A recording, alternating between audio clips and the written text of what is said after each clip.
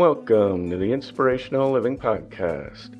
Today's episode is sponsored by Swanson Health, who for over 50 years has been offering a full spectrum of wellness products for mind, body, and home.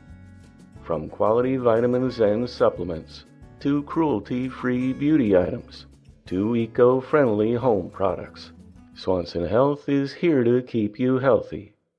Two supplements that I've tried myself and highly recommend are Ubiquinol, which provides cardiovascular, cognitive, and metabolic health benefits, and Liver Essentials, which provides comprehensive liver nutrition, including guaranteed potency milk thistle extract. Beyond these two supplements, Swanson Health carries over 18,000 wellness products at a great value, and they ship not only to customers in the United States, but internationally as well.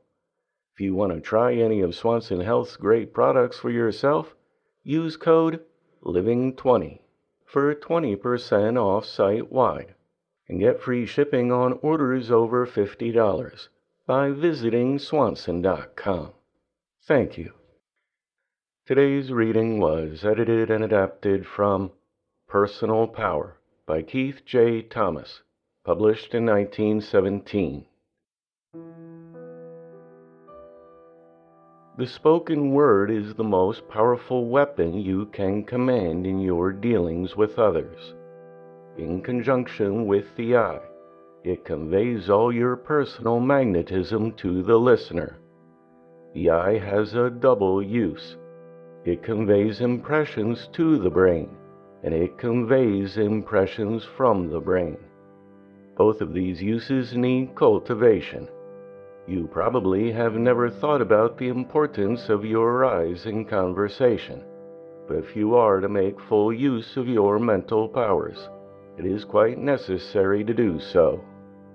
You need to cultivate a concentration of gaze, but not quite in the sense that a hypnotist does.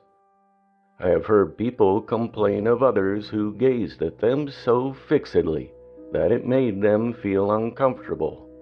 Do not be like that, or you will lose all the persuasive effect you want to create. Get into the habit of looking straight at the person you are addressing, so that they can feel that they have your whole interest and attention. That is the impression you wish them to receive. People do not like your eyes to wander around the room while they are talking to you, nor do they want you to read something in your hand or on a desk. They want to see your eyes, because your eyes tell them what is going on in your mind. Many bosses sit with their backs to the light, while they place you facing the window. One man I know told me once that whenever he finds himself in such a position, he shades his eyes with his hands until the act is commented upon. Then he explains that he is at a disadvantage facing the light and prefers to sit elsewhere. If someone wants to read your eyes, you have a right to read theirs as well. Your eyes express your emotions. When you laugh with your lips, your eyes laugh with them if the emotion is genuine, but not otherwise. Likewise, when you are sorry, your eyes show it, as they reveal the truth or falsehood to a shrewd observer. Let your eyes speak and proclaim the interest you feel in what you are saying. One of the best salesmen I ever knew called his mouth his bread and butter machine. He knew the value of his conversation. The public speaker recognizes this same truth just as forcibly, but the average person, to whom it is equally important, gives it scant attention. If it is worth the while for a public speaker or a salesperson to cultivate the gift of conversation, it is worth your while too, because you cannot exercise the charm of your intellect upon another person unless you have command of your speech. Your speech in conversation creates its effect in two ways. Your voice and the manner of your enunciation tell the hearer what sort of person you are, while the way you use your voice may make your arguments forcible and indicate your conviction of the truth of what you say. Your conversation should reveal the culture of your mind and your knowledge of what you speak about.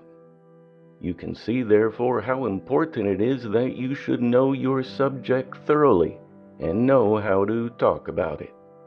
Affectation is the deadly sin of conversation. Be natural and cultured in your manner of talk. You can be just as forcible when you speak in a quiet voice as by shouting, and you will be much more convincing and much more agreeable to listen to.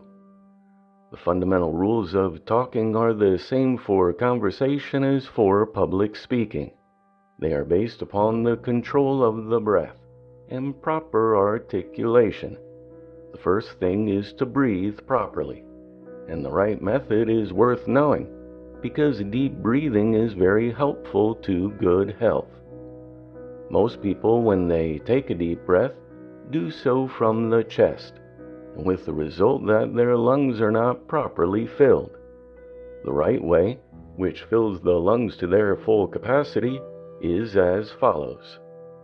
Place your hands just above the waist, so that they touch the lowest extremities of the ribs. You will then be able to feel the action of the muscles. Now expel the air from your lungs by breathing out. This is the first step in deep breathing, and in preparing for public speaking. Your lungs are now empty, and to fill them you begin by thrusting out the muscles of the stomach where your hands are. As you do this, you breathe in slowly until your lungs are completely filled, instead of only partly so. If you practice this, you will soon do it unconsciously, and you will gain added health if you do it in the open air, because you will get so much oxygen into your system. I can't overemphasize the importance of being a good public speaker. Many an individual has first attracted the notice of people who have greatly assisted them later on by public speaking of some kind or another. And in these days, when smooth-talking speech so often serves in the place of real ability, the power of oratory is a very desirable gift to possess.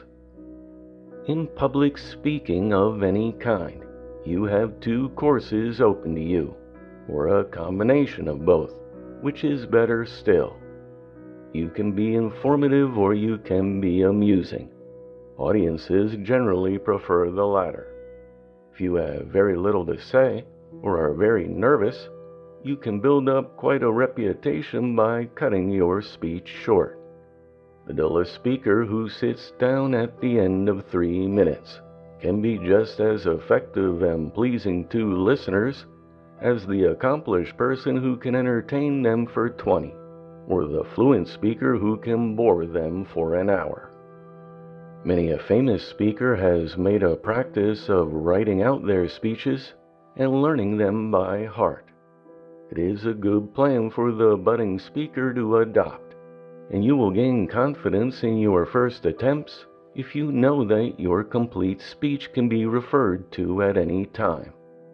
Nothing, however, can replace the ability to speak at a moment's notice, and written notes are but helps to the consummation of being able to deliver your thoughts extemporaneously. Do not think that public speaking is not necessary for you. Even if you never need to address a large audience, you will gain mental power by the habit of logical reasoning which comes naturally at a given moment. Moreover, the practice of public speaking at social clubs and the workplace, besides exercising your faculties, rubbing your wits against those of other people, and providing you with much useful knowledge, will strengthen your will and add immeasurably to your self-confidence.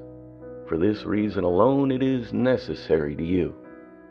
If you become accustomed to standing by your opinions in the face of opposition, you will gain force for your everyday conversation, while you acquire a polish of manner which will make you a most agreeable companion and friend. For skill in conversation is not only a business asset, it is also a social asset. It is the duty of every person to be entertaining to their family and friends. It is a crime against the next generation when parents insist upon their children remaining silent during meals. Parents owe it to their children to encourage them to air their views, so that they may gain knowledge and the habit of being able to take part in conversations. Nothing stamps the cultivated mind so much as the power to interest a total stranger. The ability to do so without discussing the weather, movies, or politics, or above all religion, is a hallmark of real conversational ability. Every person has some pet subject upon which they are especially well informed. A few tactful questions will find out what it is, and then if you are content to do your full share of the listening, as well as talking, the conversation will proceed smoothly enough. It is your duty to use conversation as a means of learning from other people what they can teach you. The intelligent use of conversation is a great educator. Never say anything about anybody which you would not wish them to hear. Never say anything that will hurt the susceptibilities of the person you are talking to. Never be afraid to utter your opinions and to stand by them. Never miss the chance of saying a kind word either of absent friends or about your listener. If you will bear these points in mind, and try always to be interesting, even at the family table, you will soon become a proficient conversationalist. Then, having become proficient, practice diligently the harder task of listening well, and you will become a perfect talker.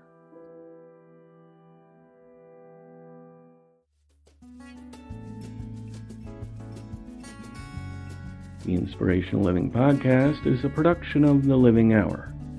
Get your own private feed to our podcast with full transcripts delivered right to your smartphone by becoming our patron today. It costs less than a cup of coffee a month and will ensure the production of our podcast for years to come. Visit livinghour.org/patron. Thanks for listening. I look forward to talking with you next time.